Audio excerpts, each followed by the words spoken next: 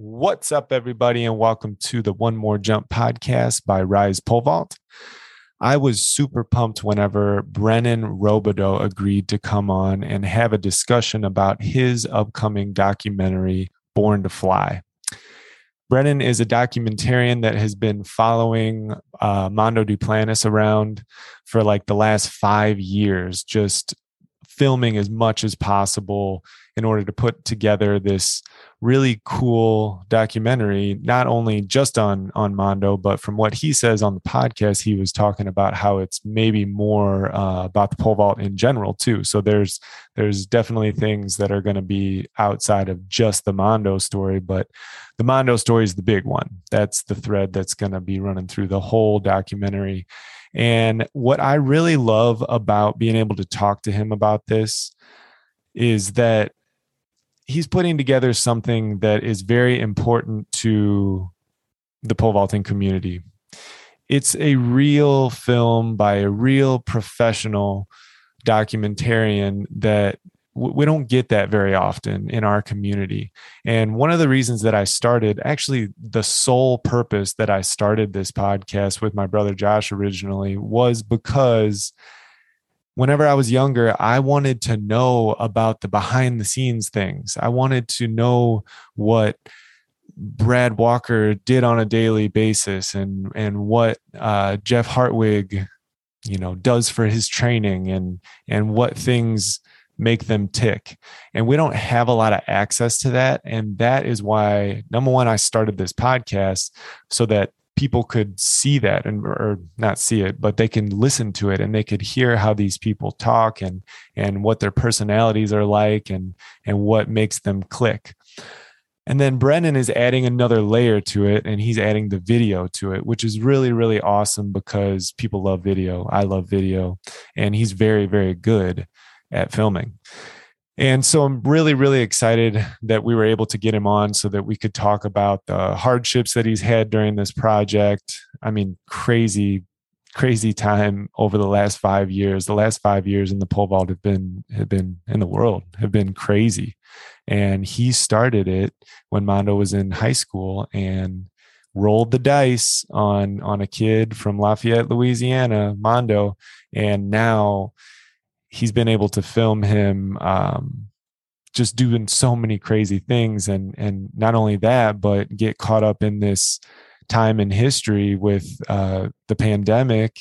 And then now it has culminated in Mondo getting that gold medal and coming so incredibly close to breaking that world record at the Olympic Games, which is really, really just really cool that he rolled the dice. Brennan rolled the dice and just was like, I'm going to follow this guy around and put this together and see what happens. And I'm just happy that it worked out for him.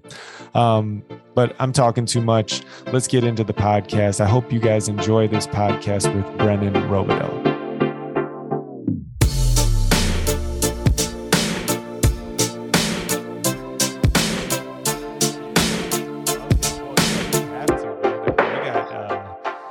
You got a lot riding on this, man, which, I mean, I guess we can, kind of get into, how does all this start for you, man? Like what, I don't even know, like if you've ever pole vaulted, how you even know Mondo or anything.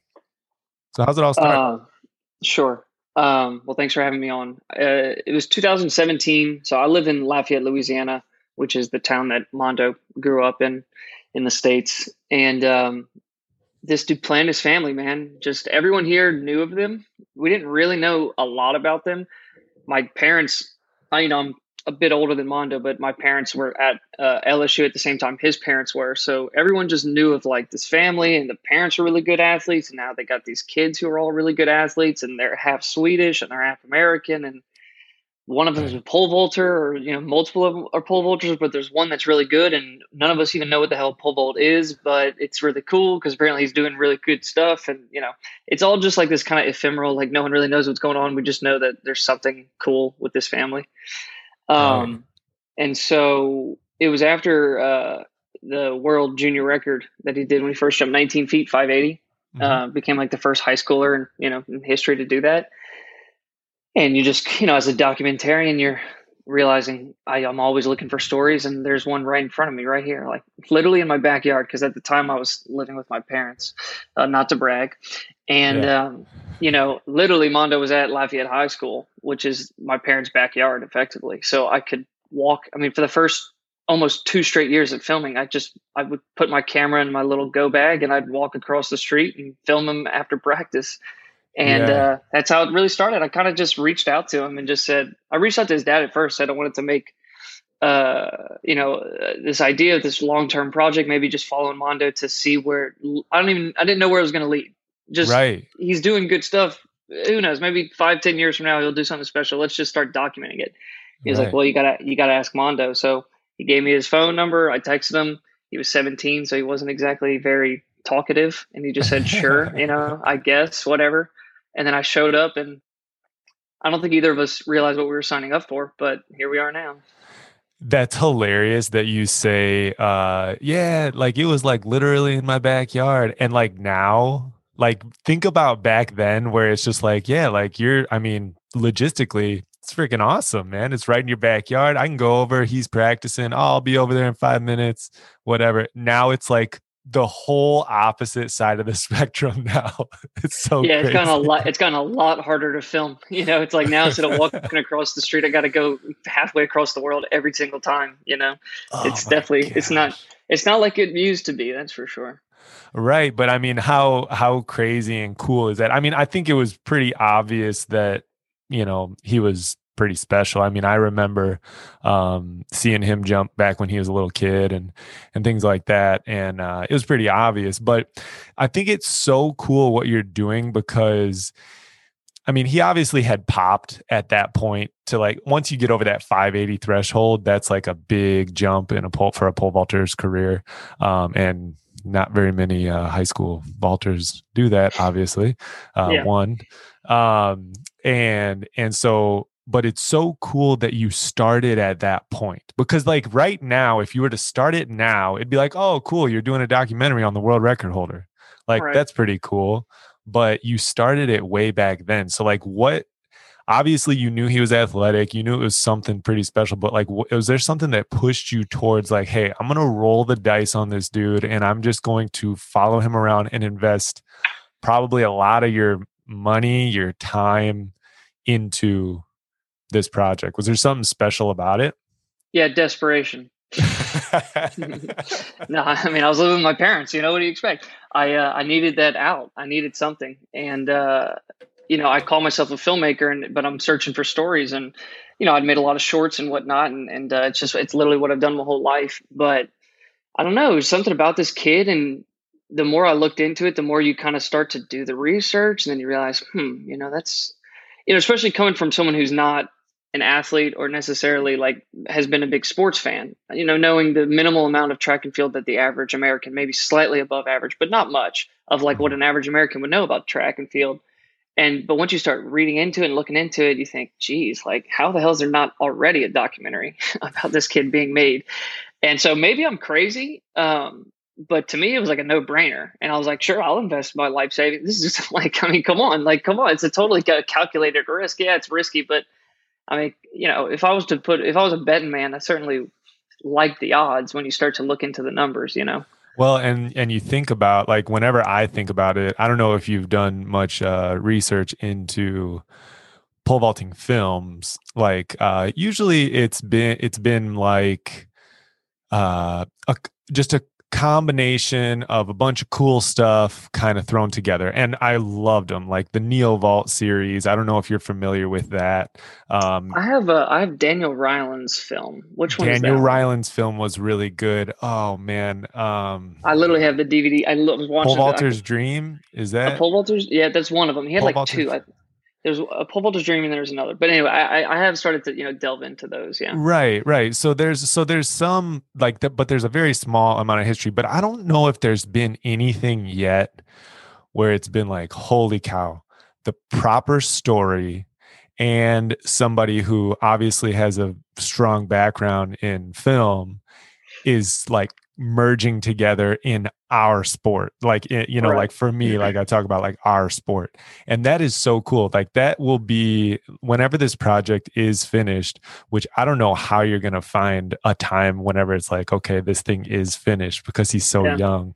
I'm sure you've thought about that, but whenever it is done, it's like, wow, man, I really think that calculated risk is weighed heavily in your favor, so props to you for taking the jump, the leap, pun intended, I guess, Yeah. getting in there.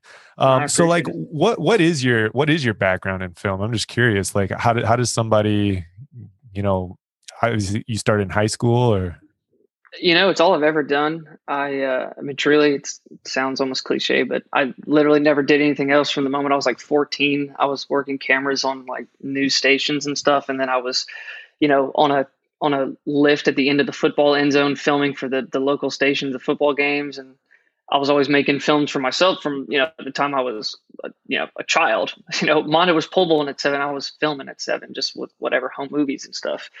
And then, right. I kind of worked all through high school, made a lot of connections in New Orleans, which is, 2 hours from here, but that's kind of like our big film hub. And just at Mhm. that time was when the film industry was kind of blowing up in Louisiana. Mhm. And so I actually didn't go to college. I just went straight to work. Mhm. Okay, I did go to college very briefly and I dropped out promptly. So it's easier to say I didn't go. But I moved to New Orleans and I started working just kind of in the industry, making my own stuff, but working on a ton of other people's films and just learning that way. It's a very much it's a trade. People at the time it was radical when I dropped out. But nowadays, a lot of people seem to understand that college is not for everyone, and it's Yeah. a trade. I mean, it's like being a plumber. You learn on the job. So you can go and you could take all these classes and learn how to be a plumber, but at some point you got to plumb. Yeah, I mean, to be honest with you, I'm a teacher. I own a business, but then a pole vaulting gym, but I also am a teacher. And I always say, like, dude, I learned more my first year of student teaching than I did the entire 4 years that I went to Hmm. college. And it's just like, wow, it's just pretty crazy. But film, like, I think in particular, I actually have somebody that I've been talking to. He's a young man who wants to get into photography and film and stuff like that. And he's like, well, I don't know if I want to go to school and stuff like that. It's a weird time because with the complete access to information that we have now, like, it's almost like you could put together your own college curriculum by watching a whole bunch of, it sounds weird, but like YouTube videos and Yeah. finding things online. And you could almost, subsidize that college education by researching stuff, but particularly probably in film. Is that kind of how you've taught yourself? That's exactly what I did. Now I have to say it is easy though, especially with that, to go down that rabbit hole where then you become obsessed with, you know, gear and not the Yeah. making. So it's kind of like that balance where, yeah, you can teach yourself on YouTube, which is really primarily how I learned. But if you're not making stuff, I mean, it's just you have to make stuff, even if it's bad. And I still learn that today because I like to only put out stuff that's good. But the reality is, if you're not constantly making stuff, even if it's bad stuff, then, you know, you're not really Right. learning. Well, and like, to be honest with you, I think the coolest, first of all, your Instagram is probably the best follow I've had in since I started Instagram. It's so cool, man. Just I like, appreciate and it. especially since you started that thing where you're dropping little clips every day until the Olympic final. It's been so much fun to watch. But you were talking about how it's difficult to learn how to film in a classroom. Like, you need to go Hmm. out and you need to film and you need to edit and you need to do all of those things. But that is totally the case for filming in pole vault. Like, my favorite video was the one that you showed us how you filmed that 6 meter practice jump. I was Yeah. like, okay, do they teach you that? Like, or did you just figure that out, or did you just like, well, maybe I could do this? Yeah, that was just straight up experimenting where you think, okay, I have a really long pole and it's probably strong enough to hold the camera. Now the camera, I mean, it also helps that camera technology has gotten better. So like I say, don't get obsessed with gear, but sometimes the gear is very helpful because it's like, Uh-huh. okay, a gimbal is a lot better now than it was 5, 10 years ago. And the cameras shoot way higher quality video and they're smaller. So I can mount that on the end of a gimbal. I can mount that on the end of like a 6.5 foot pole Right. and I could do it. I mean, again, look, a normal person with the proper budget would just have a jib and a fancier camera and would just have the camera crane, with a crew and make it real nice. But I don't have that. I have a ladder, I have a pole, and I got a gimbal and a really good camera that's small. So let me Right. just do it that way. That's crazy. So, hold on, did you say a gimbal? Yeah, What is a gimbal's like gimbal? a gimbal's a Steadicam, but it's like a new version of it now. So, Oh, so it's like like to a make the camera stick? smooth. Yeah, so it's called like a 3-axis gimbal. So basically, it stabilizes a camera in the tilt, the pan, and the rotation axis. So like that's like a lot of stuff nowadays. You'll see people like walking around. They make it for from cell phones to for the biggest Hollywood cameras. So Right. mine's somewhere in between that. In between cell phone and cinema camera. And it's a gimbal that can hold a whatever 6-pound camera, and you put that at the end of the pole. So when you're lifting it up, you're not it's not like shaky and all that kind of stuff. So it just smooths it out. Right. Okay. Yeah. Because I do a lot of trail running, and so there's like a lot of people that run down mountains, with the camera, and it like is not shaking at all. So Yeah, for they sure. must be probably using something maybe similar to that. So, what like is this like your full time deal now, or like what are you No, doing? I mean, What I are you mean, no, I doing? got I got a mortgage to pay and I got all that. I mean, I'm a commercial director by like trade. I mean, that's still how I pay the bills. My wife's a nurse. She's incredible and she's supported me through this whole thing too, just like allowing me to travel the world and do this stuff. But How old are you, by the way? Sorry to interrupt. I'm 26. 26. Okay, cool. Yeah. All right. So Which is the weird fact is that I was talking to Mondo. We were in Sweden, just like 3 weeks ago before he left, and we were it was the crazy thought of like he's now older than I was when we started filming. So I had like oh, just turned 21, or I was 21, and he's now older than I was when we started, which is crazy. wow. Yeah, That it's is been pretty it's been a long crazy. time. Yeah, so Yeah. how has that been with like having your wife like because I mean I would imagine you're trying to absorb as much, film as possible, like, just so you have a lot to choose from. So how often are you overseas and things like that? So I'm actually leaving for Sweden tomorrow. I think that'll be my fifth time in Sweden. And Wow. I've been to 9 other countries. I effectively went overseas twice a year during filming. Usually for summer and winter, like for the last 4.5 years.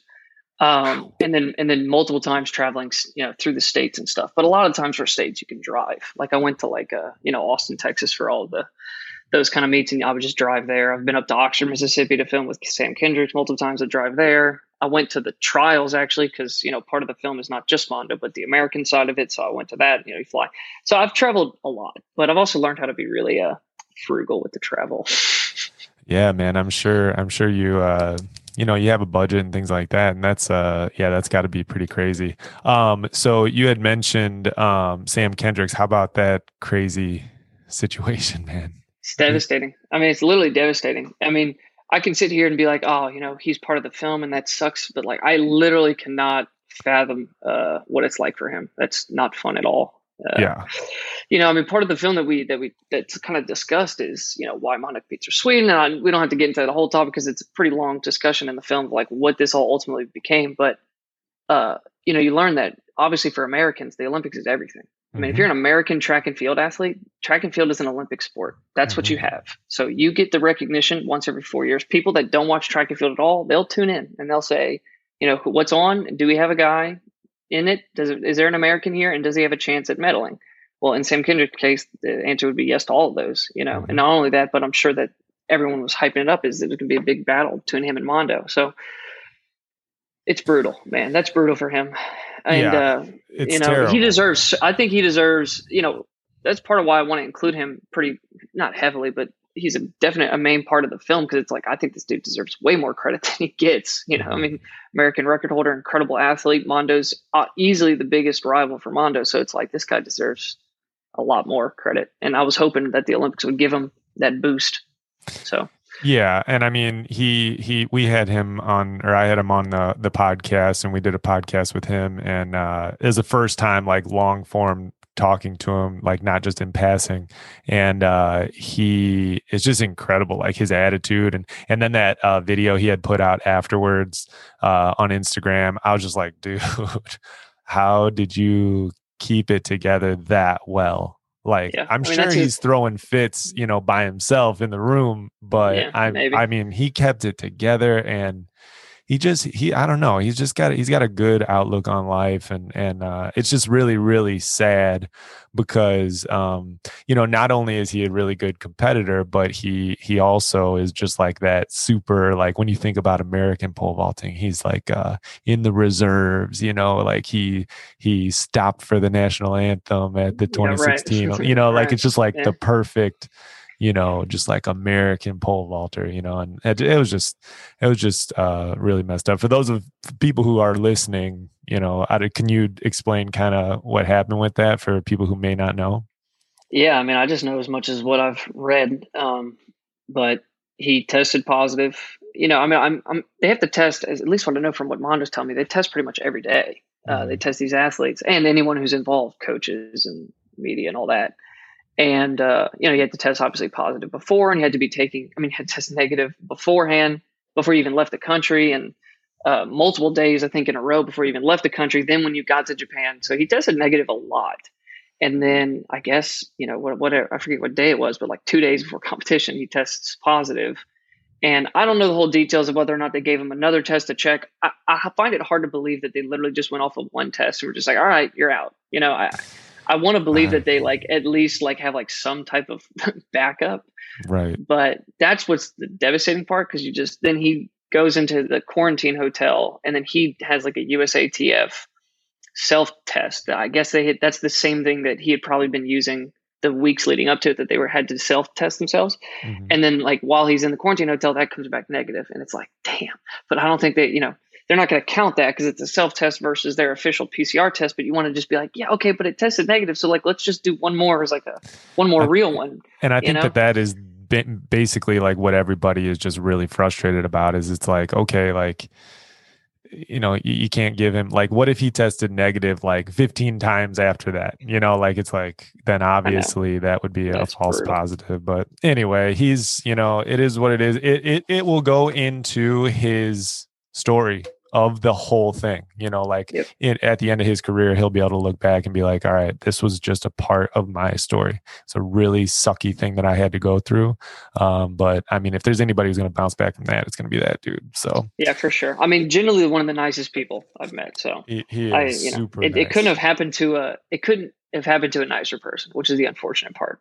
Right, right. If it was a complete jerk, it would be like, hey, well, it still Well, I would have don't want to wish sucked, that but on anybody. it Yeah, still would have sucked. yeah, But it is yeah. unfortunate that it happened to Sam. But Yeah. so you never had any prior pole vaulting experience before this? No, no. Not only didn't I have much prior pole vaulting, I didn't really travel out of the country. I remember Greg told me that this is embarrassing on my part, but I'll admit it. He was telling me that the World Champs indoor was going to take place in Birmingham. Okay, now I heard Birmingham, so I was just like, that sounds like the worst place. Why would we were going to have a bunch of people flying to Birmingham? And he was just like, it's in England, Brennan. And I was like, oh, right. Never heard of Okay. it. Yeah, yeah. I ended up going to that, so I learned. But yeah, no. So I Yeah. mean, I had no prior pole vault knowledge at all. I was pretty clueless about it. Learned fast. I'd like Right. to think.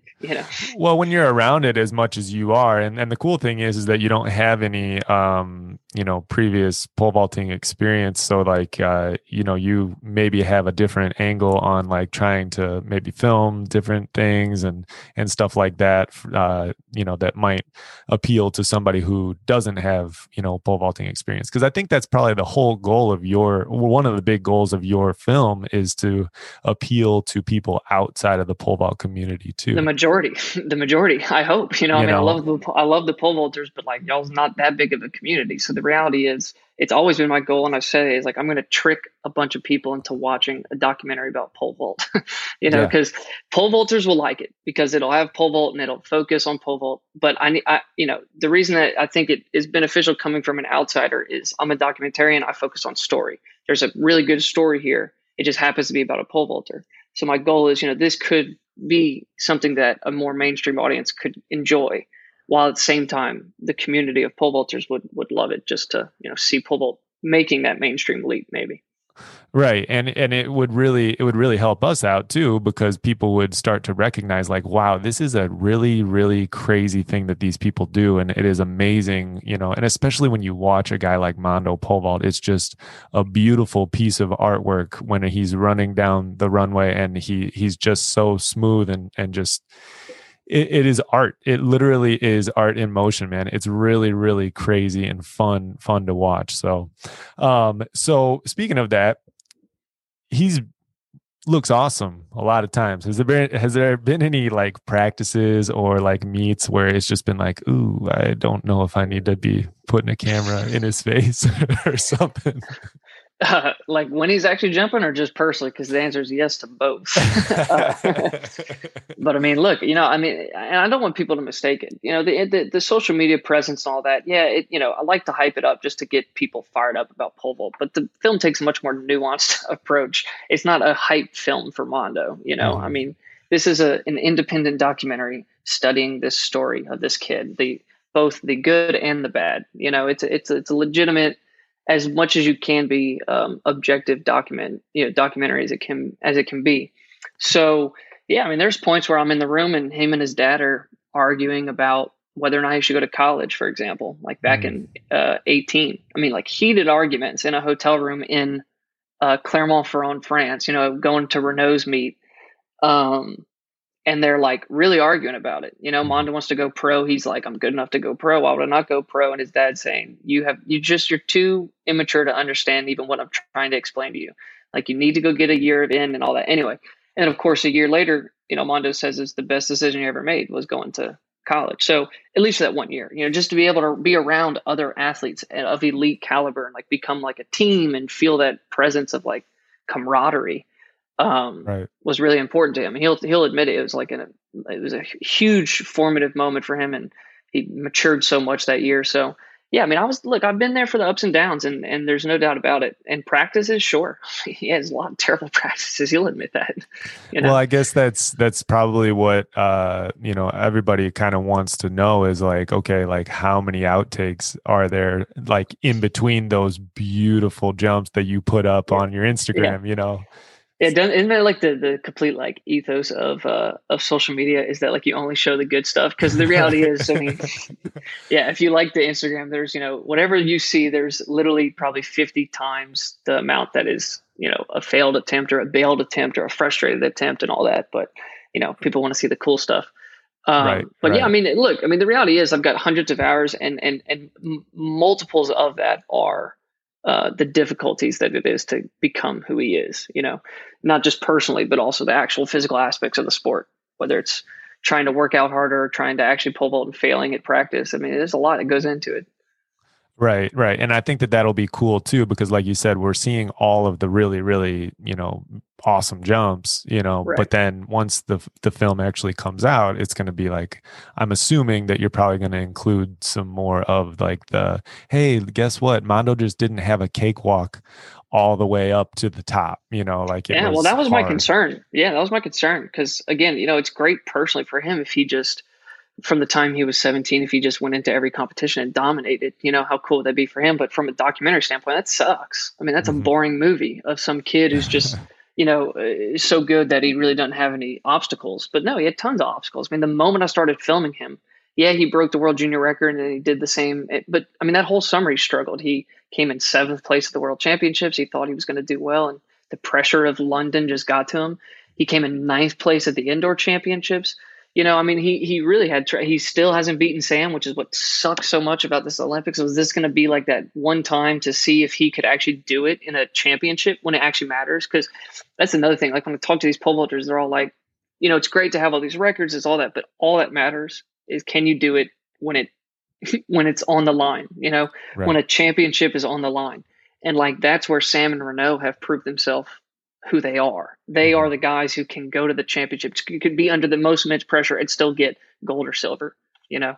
Right. And so Mondo proved himself finally at Doha, but he still couldn't beat Sam, And so there's just something so beautiful about that where you're like, man, like this rivalry is beautiful. It's awesome. But anyway.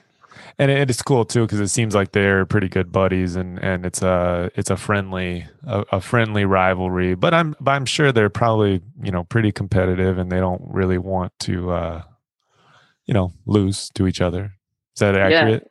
Oh man, it's funny because after Doha, I had like a talk with Mondo and with Sam, and yeah, I was just curious what perspective changes when it comes to a world championship meet. Because I mean, look, I'm with these guys all the time. They're eating lunch together, eating dinner together. They're literally hanging out the entire time. Diamond League circuit, they're together. Even the Diamond League finals not as intense, but both of them, without knowing what the other said, both of them are like, when it comes to the championship meet and you see your opponent, he could be your best friend in the world, but man, you're looking at him differently that day, And Uh-oh. Mondo said that he saw him in like the hotel lobby, and he's just like, "Look, there's Sam, there's my buddy," and then he's like, "Yeah, but that's the dude who's gonna he's the guy that could take gold from me." And so Right. it's like this weird thing where like it becomes a lot more intense. Yeah, and I mean they've got some serious cash on the line too. Like whenever they're at these big meets too, like it's not just like, oh, Bub, you beat me at the old high school Friday track meet. It's like tens So of like, thousands of dollars. yeah, it's the livelihood. It's their Yeah, livelihood. Um, so yeah, at that point you're like, now it's not just a fun competition. I mean, you're competing for paying the mortgage. yeah, it's crazy, man. It's a different level. I actually am really curious and excited to that you had mentioned that part about Mondo's decision to compete for Sweden because people who may not understand about U.S. track and field may look at that and be like, "Oh my gosh, like he's not that's ridiculous." He was raised in the United States and went to US schools and all of these things, and then he's going to go and compete for Sweden. They don't have any freaking idea about what goes into a decision like that, and especially for him with his mom being Swedish I think from what I know, he actually lives over there.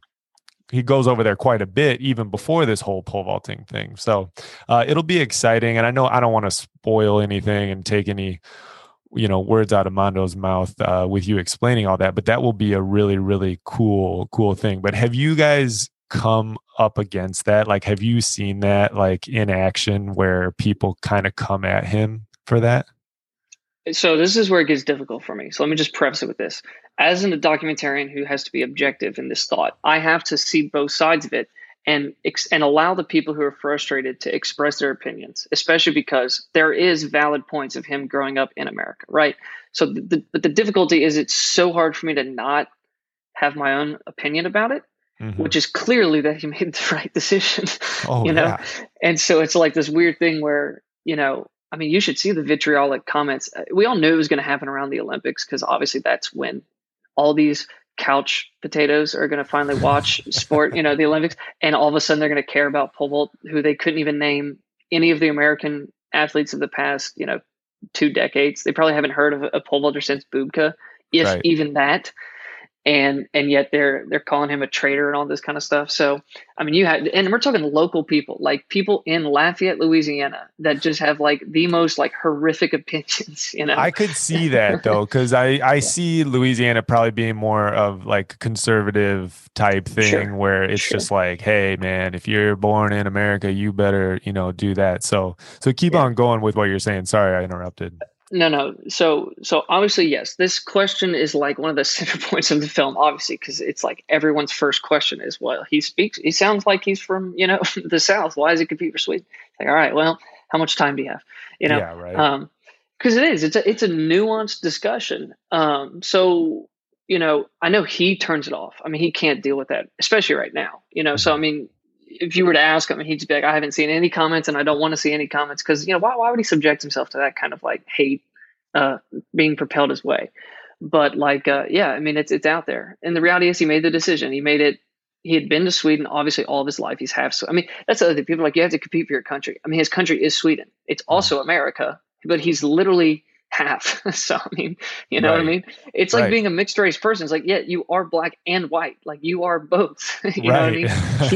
He is literally American and Swedish. So his country is Sweden just as much as America. He spent more time in America. That is true. He grew up in the same hometown as me, but it's not like they didn't go to Sweden. They went there like every summer, his entire Right. life. And not only that, but you can't compete in pole vault in America when you're 6, 7 years old. Like, where the hell are you going to compete? There's no Right. place to go other than the Reno Pole Vault Summit, which is a whole nother thing we talked about. But other than that, I mean, you can't even go to a track because Louisiana is the most like litigious state in America, and so if no one's going to let you go to their track, whether it's a high school or college, because if you break your leg, you're going to sue them. So you can't do anything. So what do? You build one in your backyard. But in Right. Sweden, he could show up as a 6-year-old and like they were competing like in competitions every summer in Right. Sweden, So did he like in belong to pole a vault. club over there or something? Or Yeah, yeah. He okay. belongs to like his mom's club, and they've been like that for a really long time. The club that she was a part of back in the day. Um, Wow. so I mean, it's one of those things where like people act like he's never been to Sweden, that he has no relation to these people. It's like his grandparents live in Sweden. His aunt and cousin lives in Sweden. Yeah, he has aunts and cousins in America, but he literally has an entire family in that. You know what I mean? So Like, it's literally like 50-50. So it's just like you yeah, said, like it's he's just as much Swedish as he is American. So it's just like you kind of have to choose.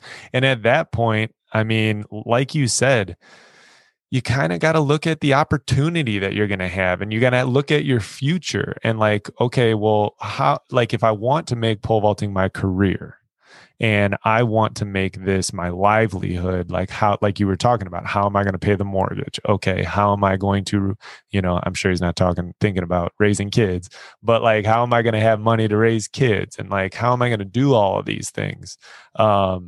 When you look at it that way, the opportunity for financial gain and financial stability, probably, I would assume, in Sweden is probably just going to be better just because it's a more mainstream sport.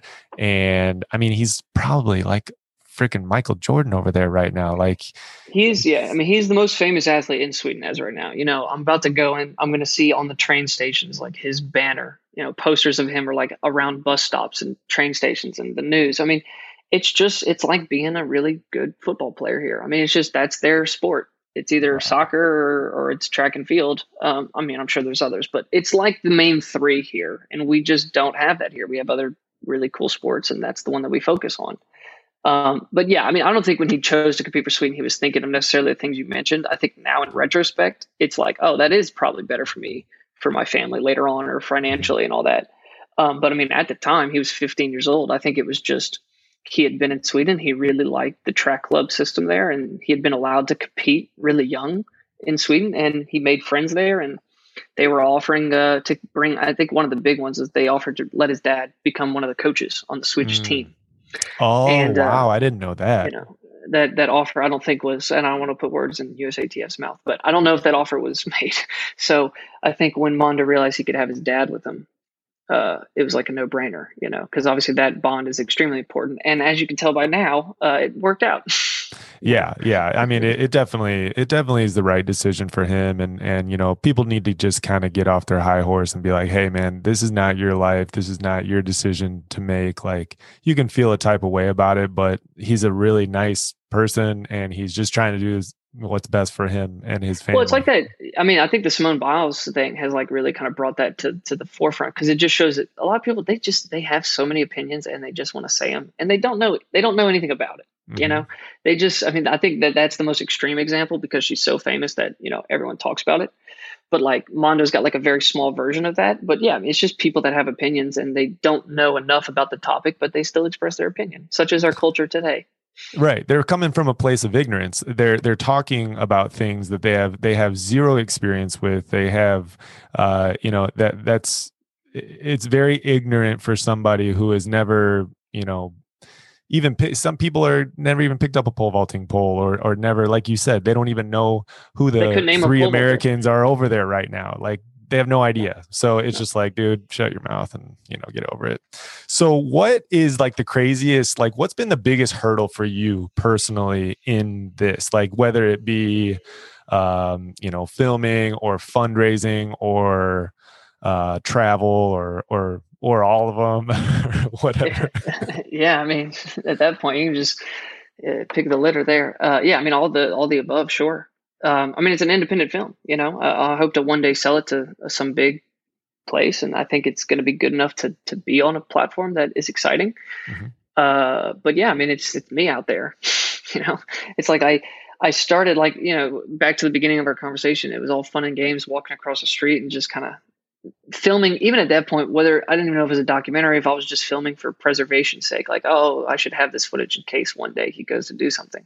And then all of a sudden, a couple years later, I'm literally going to Europe twice a year. So it's just logistically really complicated to do all this alone when you're traveling and filming. You're literally alone. Like, you don't have any other filmers.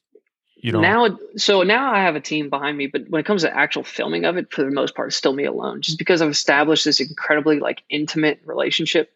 And honestly, bringing other people in would probably just not make it as good. It would help logistically for me. It would help out just, just making sure that I don't have to deal with audio, or so I can stand aside for the camera and have someone operate. But because of the intimacy that I've established with the Duplantis family and how much they've let me in, I can't help but think that if you start bringing in other people involved, I'm not going to be able to get the same type of, honesty out of them. That's a very good point, because they're definitely, now they understand how committed you are to it, and they're like, hey man, this guy's very committed to documenting this for us and for the pole vaulting community and everybody else, not just the pole vaulting community. But I could see how, if you were to be like, hey, here's Joe Blow, he's going to be coming in your hotel room tonight, and when you guys are arguing, he's going to be here. Like, it would be like, exactly. Okay, this is too strange. And then it would just be like, eventually you might run the risk of them just being like, hey, no, we don't want Joe Blow in here, so just get out. So. I mean, I've worked really hard to make my presence invisible. I mean, sometimes when you're a documentarian, you really want to be in, you want your presence to be known. I mean, some documentaries are very much like that, when the actual director is like a part of the film. And sometimes you want it to be known in the sense of, like, you can get stuff out of them. And I certainly, I exploit that as well. When I do need to get something out of them, I can ask questions. But a lot of the times it's a matter of, I need to stay out the hell out of the way and let this unfold. It's very cinema verite in that style, and saying something is happening right now, and I need to be invisible. Right. Which can be pretty difficult when then you have to be like, oh wait, actually, I'll hold the car. I have to get in the back seat, and like throw your bags in the back seat and be like, all right, I'm not invisible. I actually do need some space in the trunk to put my bag, if you don't mind. Sorry.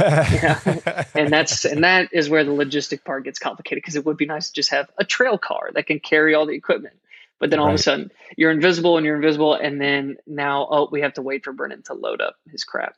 So yeah, and I mean, you the more you add, the more your cost goes up, and then the budget, starts to kind of look a little bit sketchier or whatnot. So have there been any times that you have, like, been out there and you'd be like, I can't believe that I wasn't there. I can't believe I missed that. Oh yeah. I mean, that's like countless. I mean, I wasn't there for the first world record.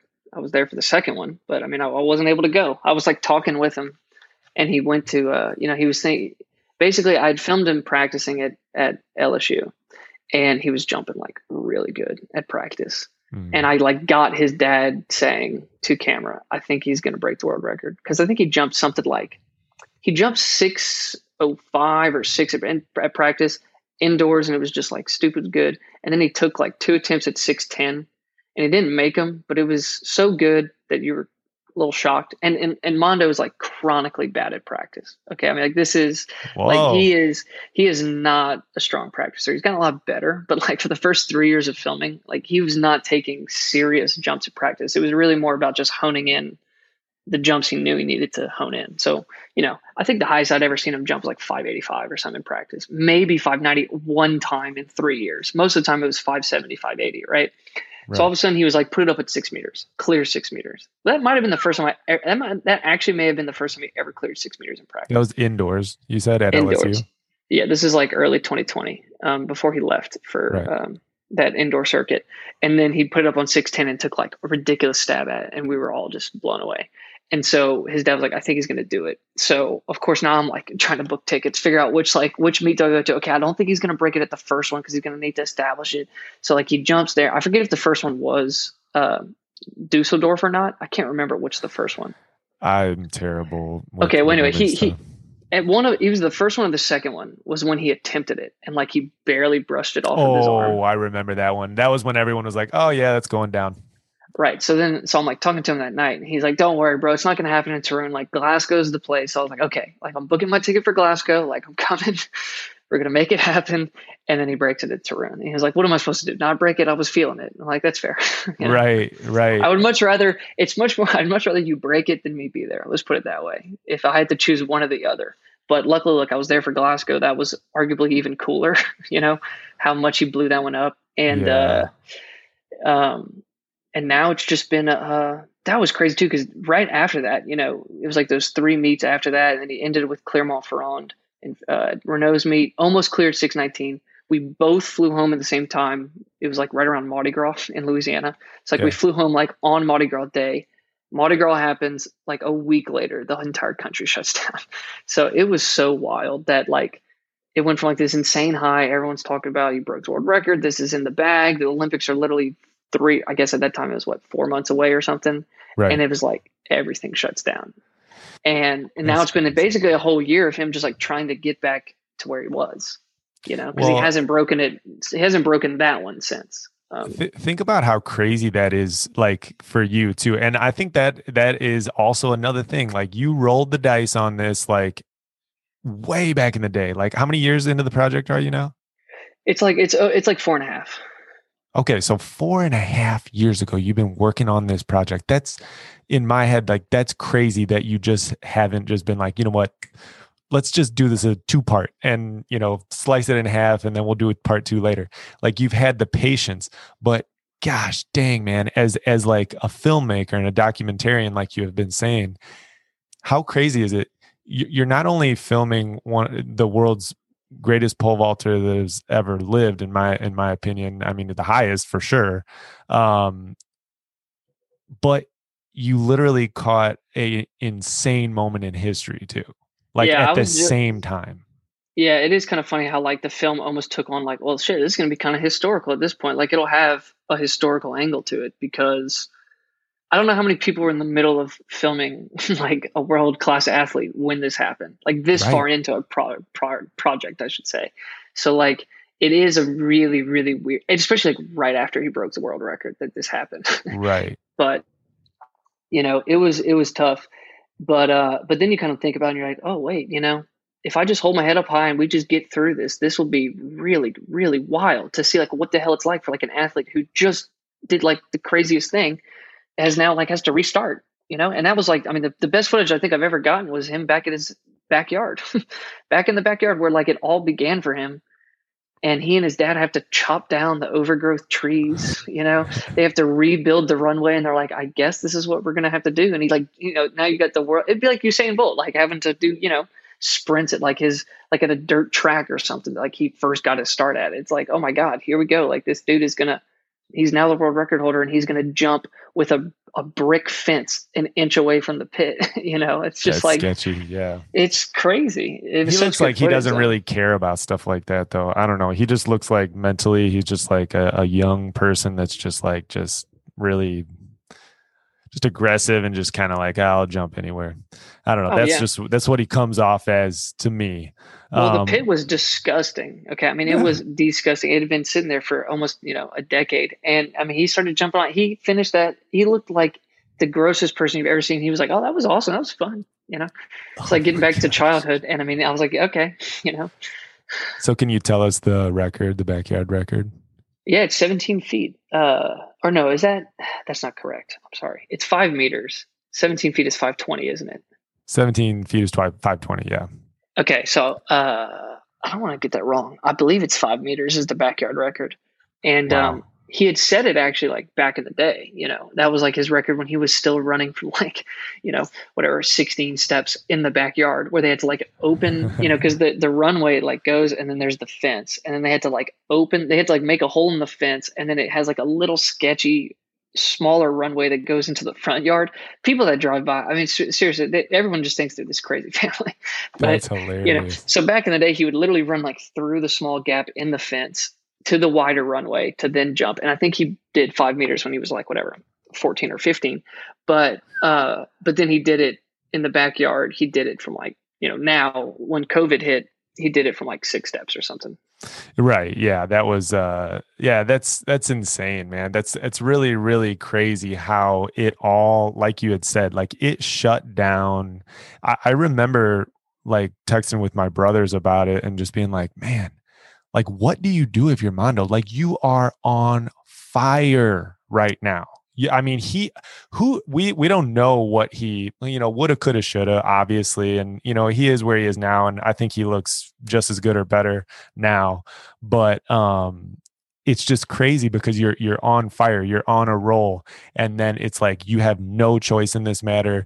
You are now going to have the next year of your life severely altered, and so what was that like for you too? Like how did you guys maintain motivation, to continue to make the film Mhm. and things like that?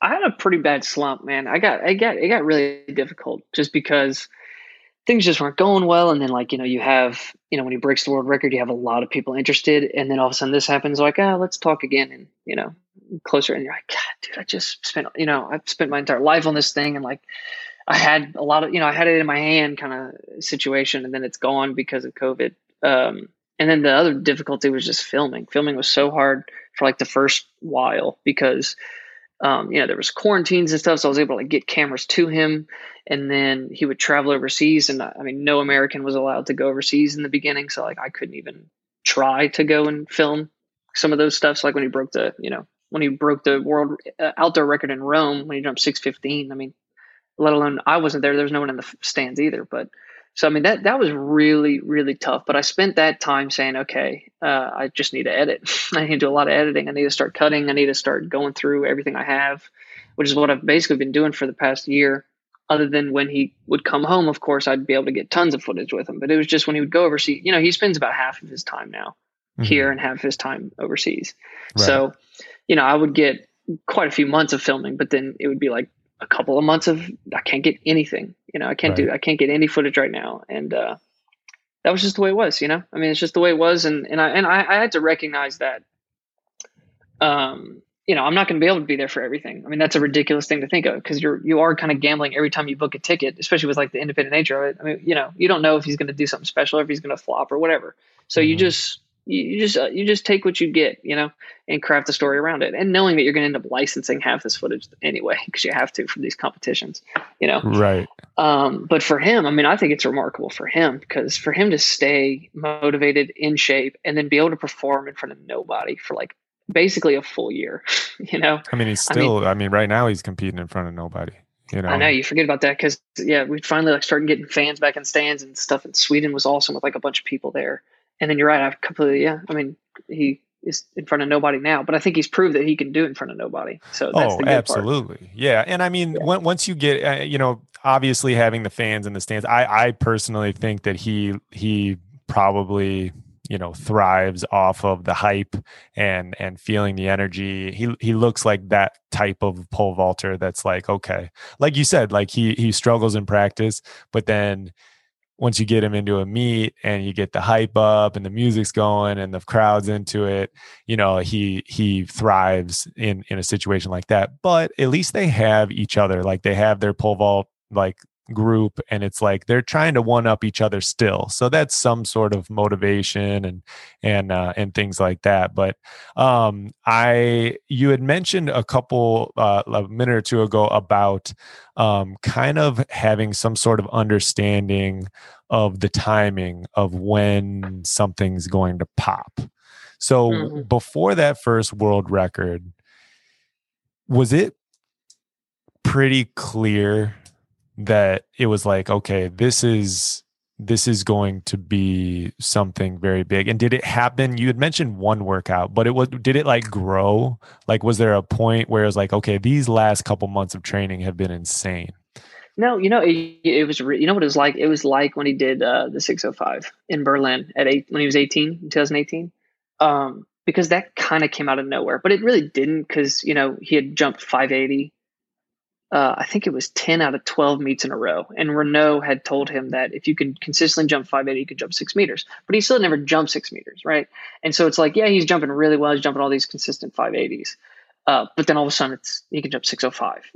Right. So it felt like it came out of nowhere, even though it didn't, of course. But that's a big leap, And it kind of felt like that with the world record in the sense of, I mean, you knew he could jump 605. So the difference between his previous world junior record and 605 was 12 centimeters.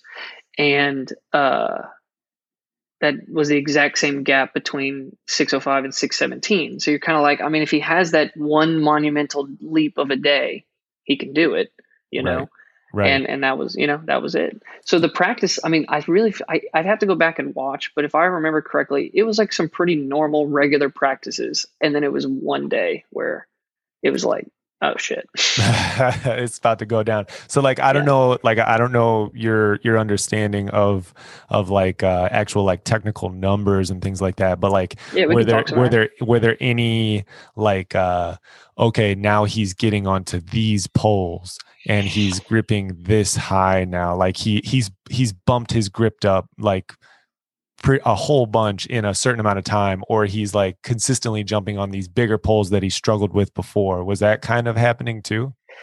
Yeah, I'm gonna screw that up because it's stuff I hear all the time. But I know he's like, whatever, he jumps on like, a 12 or even sometimes like I don't know, has he gone to an 11.9 pole?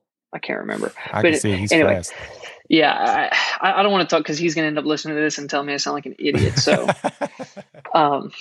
but yes, I mean, in a much broader sense, without me getting technical, yes, he was getting on bigger poles, and yes, he was, feeling way more confident and moving them a lot easier. He was blowing through poles that maybe previously he was like, that's a really stiff pole for me, and all of a sudden he's blowing through them. So I don't want to go to the actual numbers because I'm going to screw it up, but basically that was starting to happen for sure. Yeah.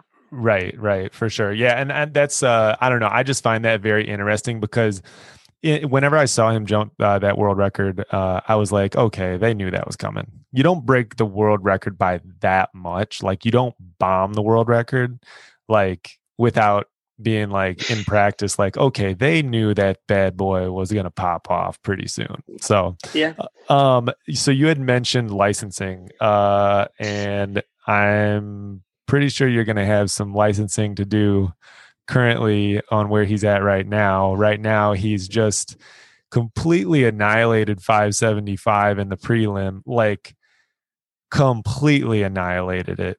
I mean, just a huge jump. But how devastating was it for you whenever you found out I'm not going to be able to go to Tokyo? Because I'm sure you were probably planning on going. Of course, yeah, originally. yeah. Well, but a common misconception of people is like, regardless of whether I'm there or not, you have to license the footage. I mean, the Olympics and NBC and all that, the broadcasters own that footage. Just like I could just, if I had magically been allowed to go, that I would somehow be able to film his jumps and then use that in a commercial documentary. I'd get sued so fast, it's ridiculous. So couldn't you get a press pass or something though? Yeah, but that's for, that's not for commercial use. So there's a big difference. And so that's why I truly could not have picked a more complicated first feature film to make, just because the logistics of dealing with like international organizations and the rights and who owns the rights. I mean, I'm telling you, dude, this is intense shit. I mean, it's a lot.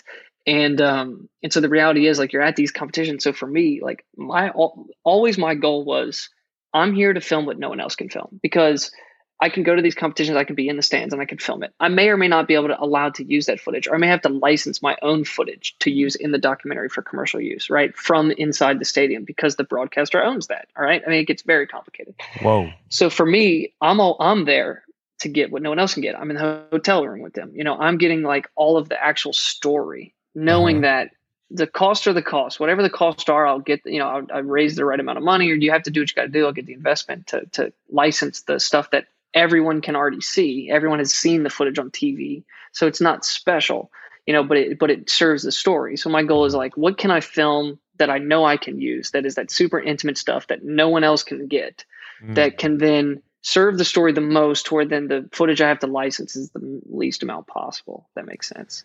No, that makes total sense. And now I actually, it's very interesting to me. from an outsider, when you watch a documentary, it's just like, oh, cool. He just like walked around with his film and or with his camera, and he just did all this stuff, and then he just Right. pops it up there, and then I'm like, and then you were like, yeah, even if I film with my own camera from the stands, you still are probably going to have to Yeah, you don't own pay that footage somebody for in the that. eyes of the broadcasters. Social media and stuff's a different story because everyone's posting stuff on social media and yada yada yada. But Right. if you're selling a commercial film, if a big streamer is buying your film, you better be damn sure they're going to make sure that you have the rights to every second of footage in your Wow. movie. And so, yeah, I mean that's why. I mean, truly for me, it's always been about I'm here to film what no one else can get. Right? I've established a relationship. I've got this intimacy. I know this story. So I'm Right. here to film all the stuff that no one really knows about, the stuff behind the scenes that happens, that builds up the character, that builds up this person, that then builds up the anticipation for this moment at the big event. And then you just Right. have to use a little bit of footage from that event to kind of, you know, Right, because everybody finish already it. saw that. Everybody already saw Right. him do, Right. break that world record or whatever. Right. They So most likely will not be seeing it for the first time in my documentary, right? If they're seeing him right. break the world record, they're going to say like, "Oh, there's that stuff that happened," but they won't see what it was like in the hotel room before. They won't see what it's like after. That's what I'm bringing to the table. Right. And what's so cool about that is because, like, in our shoes right now, as people who haven't seen that, we see people jump and do really well. And we get to see that. And we get to have our own depiction of, like,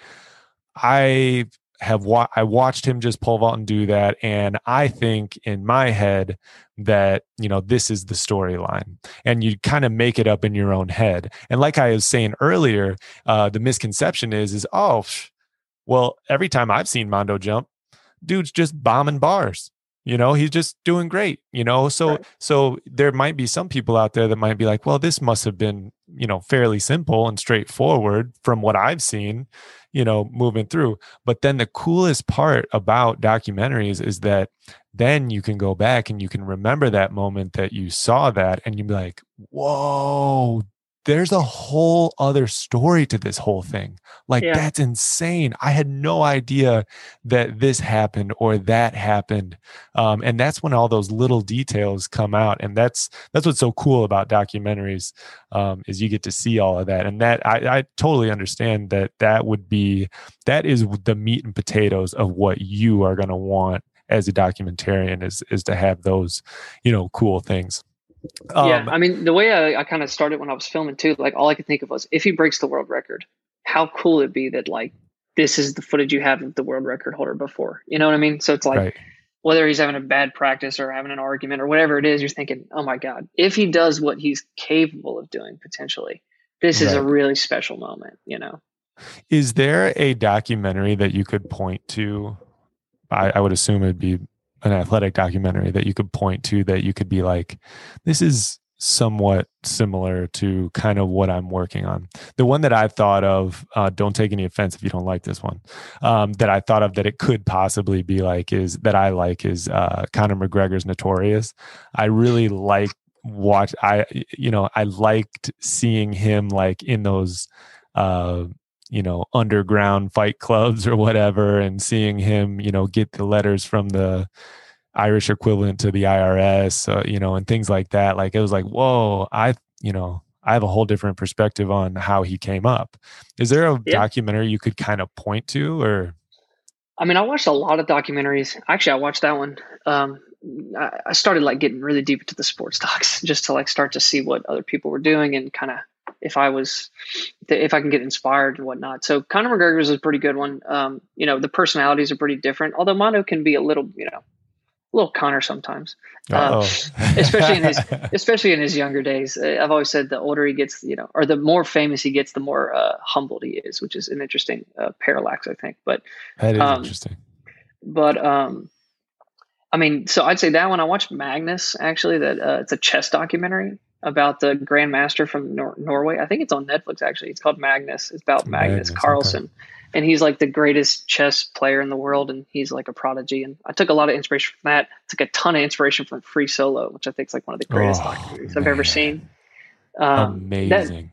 that to me was just like, that was perfect to find like just someone sheerly obsessed with their sport, because that was Mondo, Right. he's not taking that kind of a risk and that sort of a leap. And I think that what Alex Honnold did was like the greatest achievement ever. But I took a ton of inspiration from that, just of how they filmed it and kind of, how they shaped the documentary, that it wasn't just a rock climbing film. They did the perfect, what I think is like the perfect medley of, they were able to make a regular person who doesn't care about rock climbing care about rock climbing, right? Hmm. Because I'm here to watch this story unfold, and it's an incredible story. I want to do that with this story. I want people to at the end go, pole vault's kind of cool, Right. But I'm watching the documentary because of this incredible story and because of this like human interest story.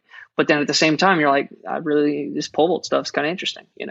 So Right. Free Solo, I got a lot into the rock climbing documentaries. Actually, I think they're Did super you cool. watch the Dawn Wall? Yeah, I was about to say that one. So that one Yeah. didn't inspire as much, as because I think that one's much more of like that buddy. But I guess when you think about it, of like the Sam Kendricks Mondo friendship rival, the best of frenemies kind of thing, Hmm. definitely that, kind of relates to Dawn Wall. I thought the Dawn Wall might even be better. It's so good.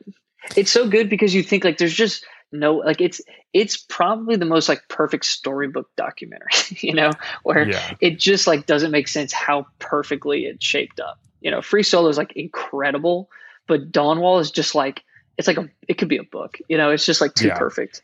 Yeah, the Dawn Wall was really crazy. I think that Free Solo was I'm sure if you like are a filmer, and like I'm sure that like you could probably like geek out on like the gear and the angles and like I'm sure you've watched behind the scenes stuff on how they filmed all of that. And who's the guy who did that? Was that So it's uh a husband and wife, Jimmy Chin and Jimmy Chai Chin? Vasarali. Yeah, They yeah. they did Meru together, that documentary about the Yep. exhibit or whatever it's called. But anyway, so Free Solo was much more of like like I took inspiration from like the character study, and then of course like the logistics of filming something that crazy was insane. But also like they did such a good job with like the into the mind of this guy.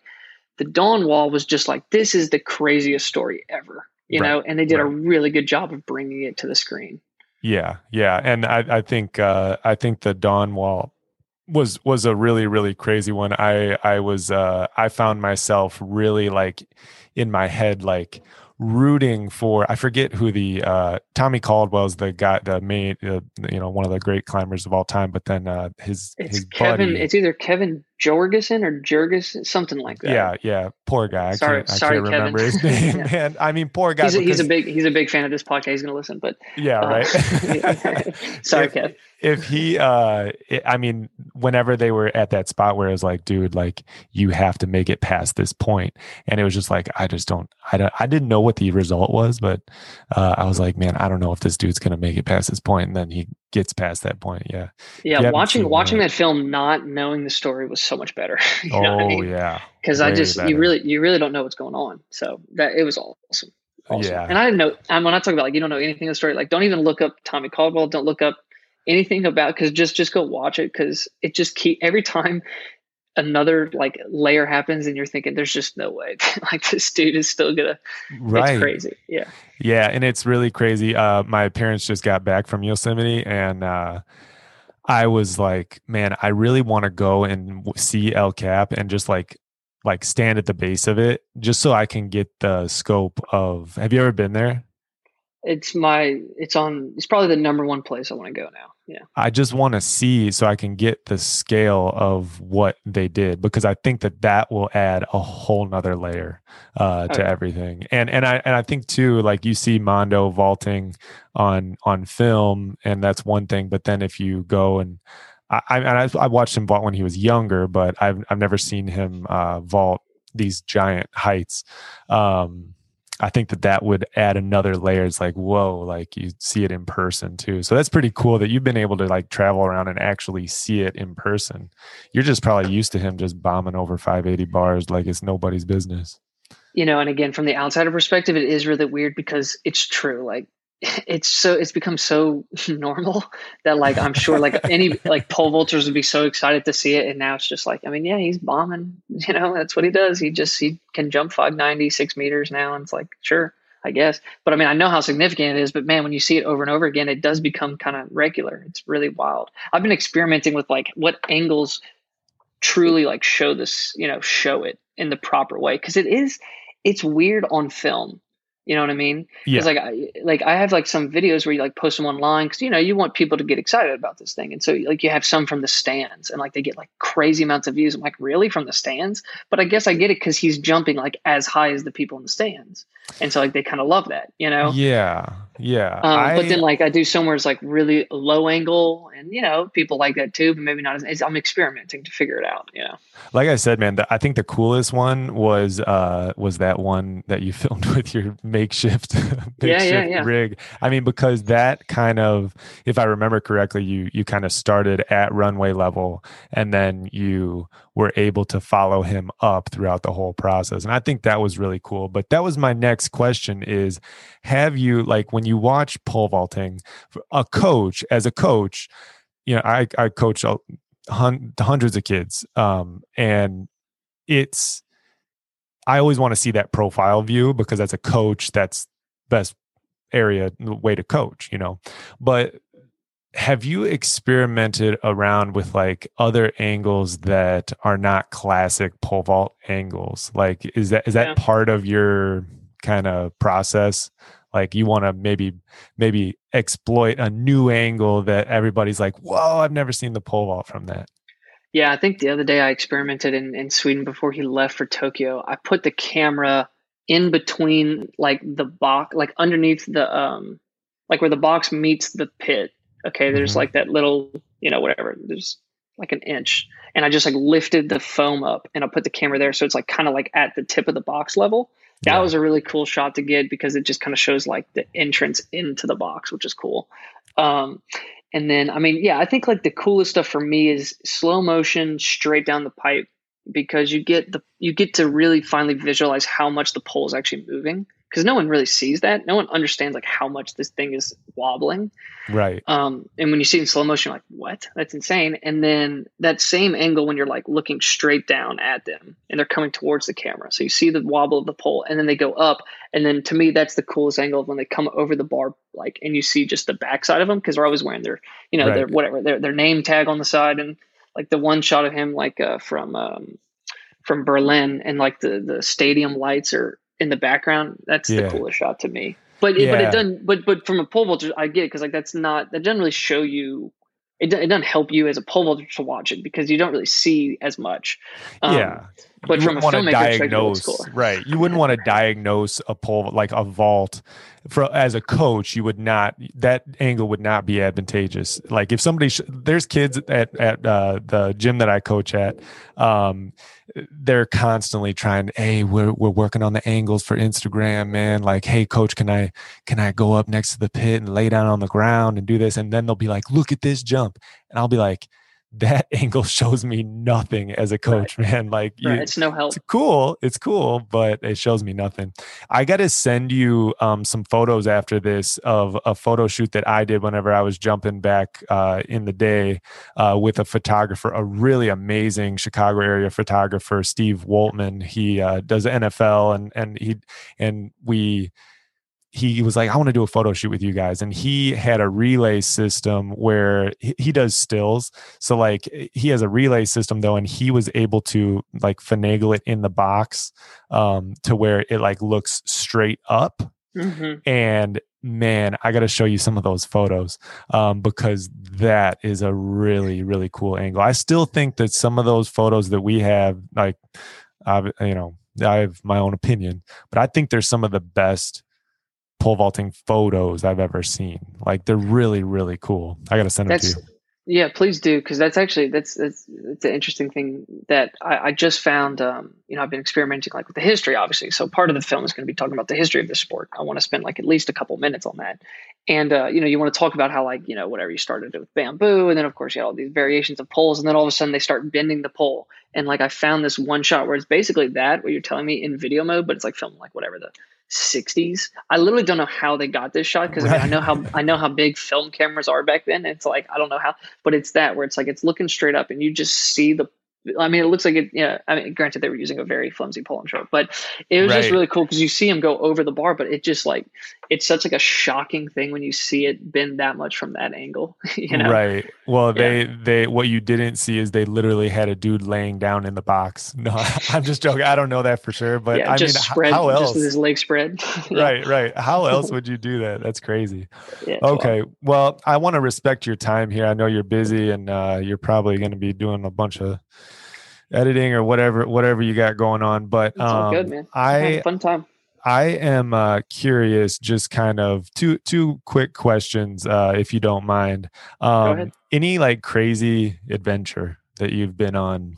Like maybe the crazy. I mean, I'm sure it's been a wild ride, but is there You know, one particular adventure?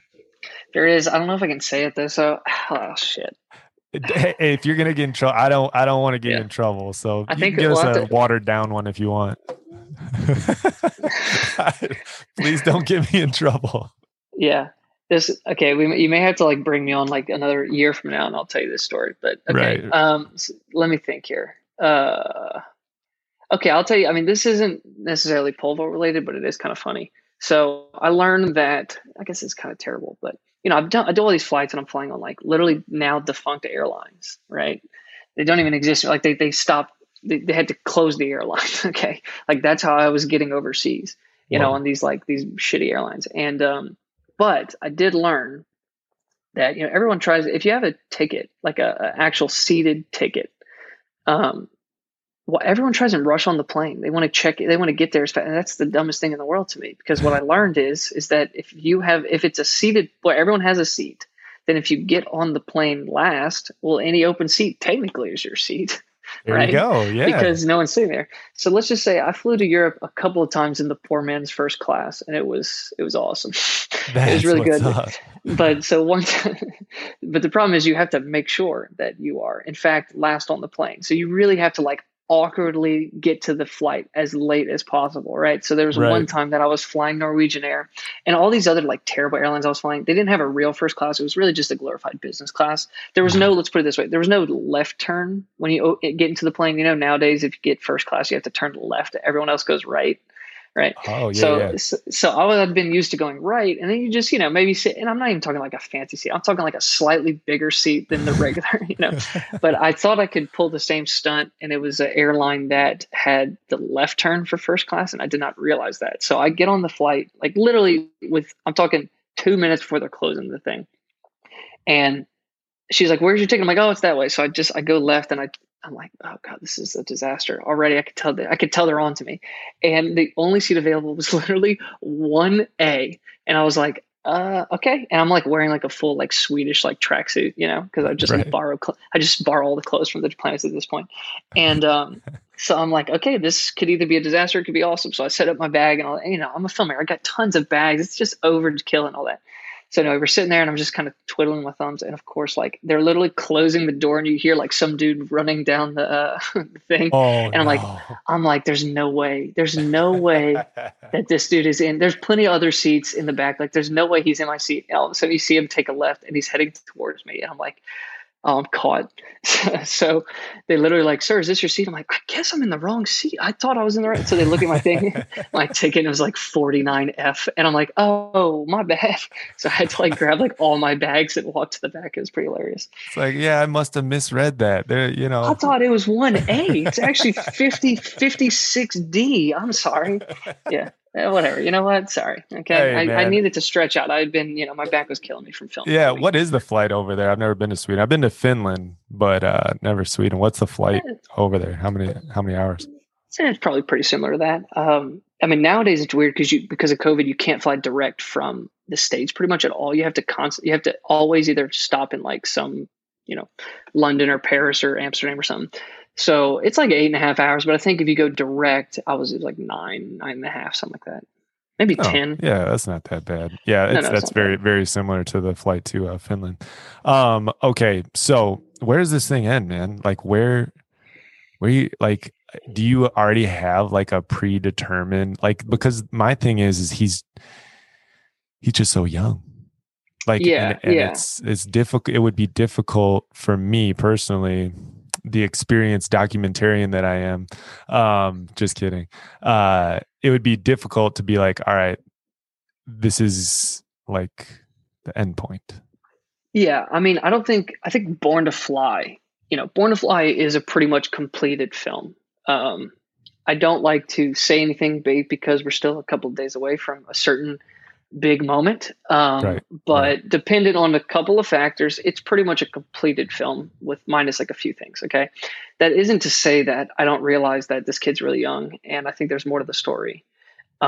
Especially since Sam is unable to compete. And I think that their rivalry is still, that story's unfinished, so Born to Fly will wrap and it's time to get it out. And I know there's a lot of people that have been asking like, when is it going to be released? And part of me just wants to be like, guys, I'm making a really important film to me and I'm not going to like release it early and it not be as good as it can be. Like I'm going to take my time. I'm going to make the best damn movie I can make. I'm sorry.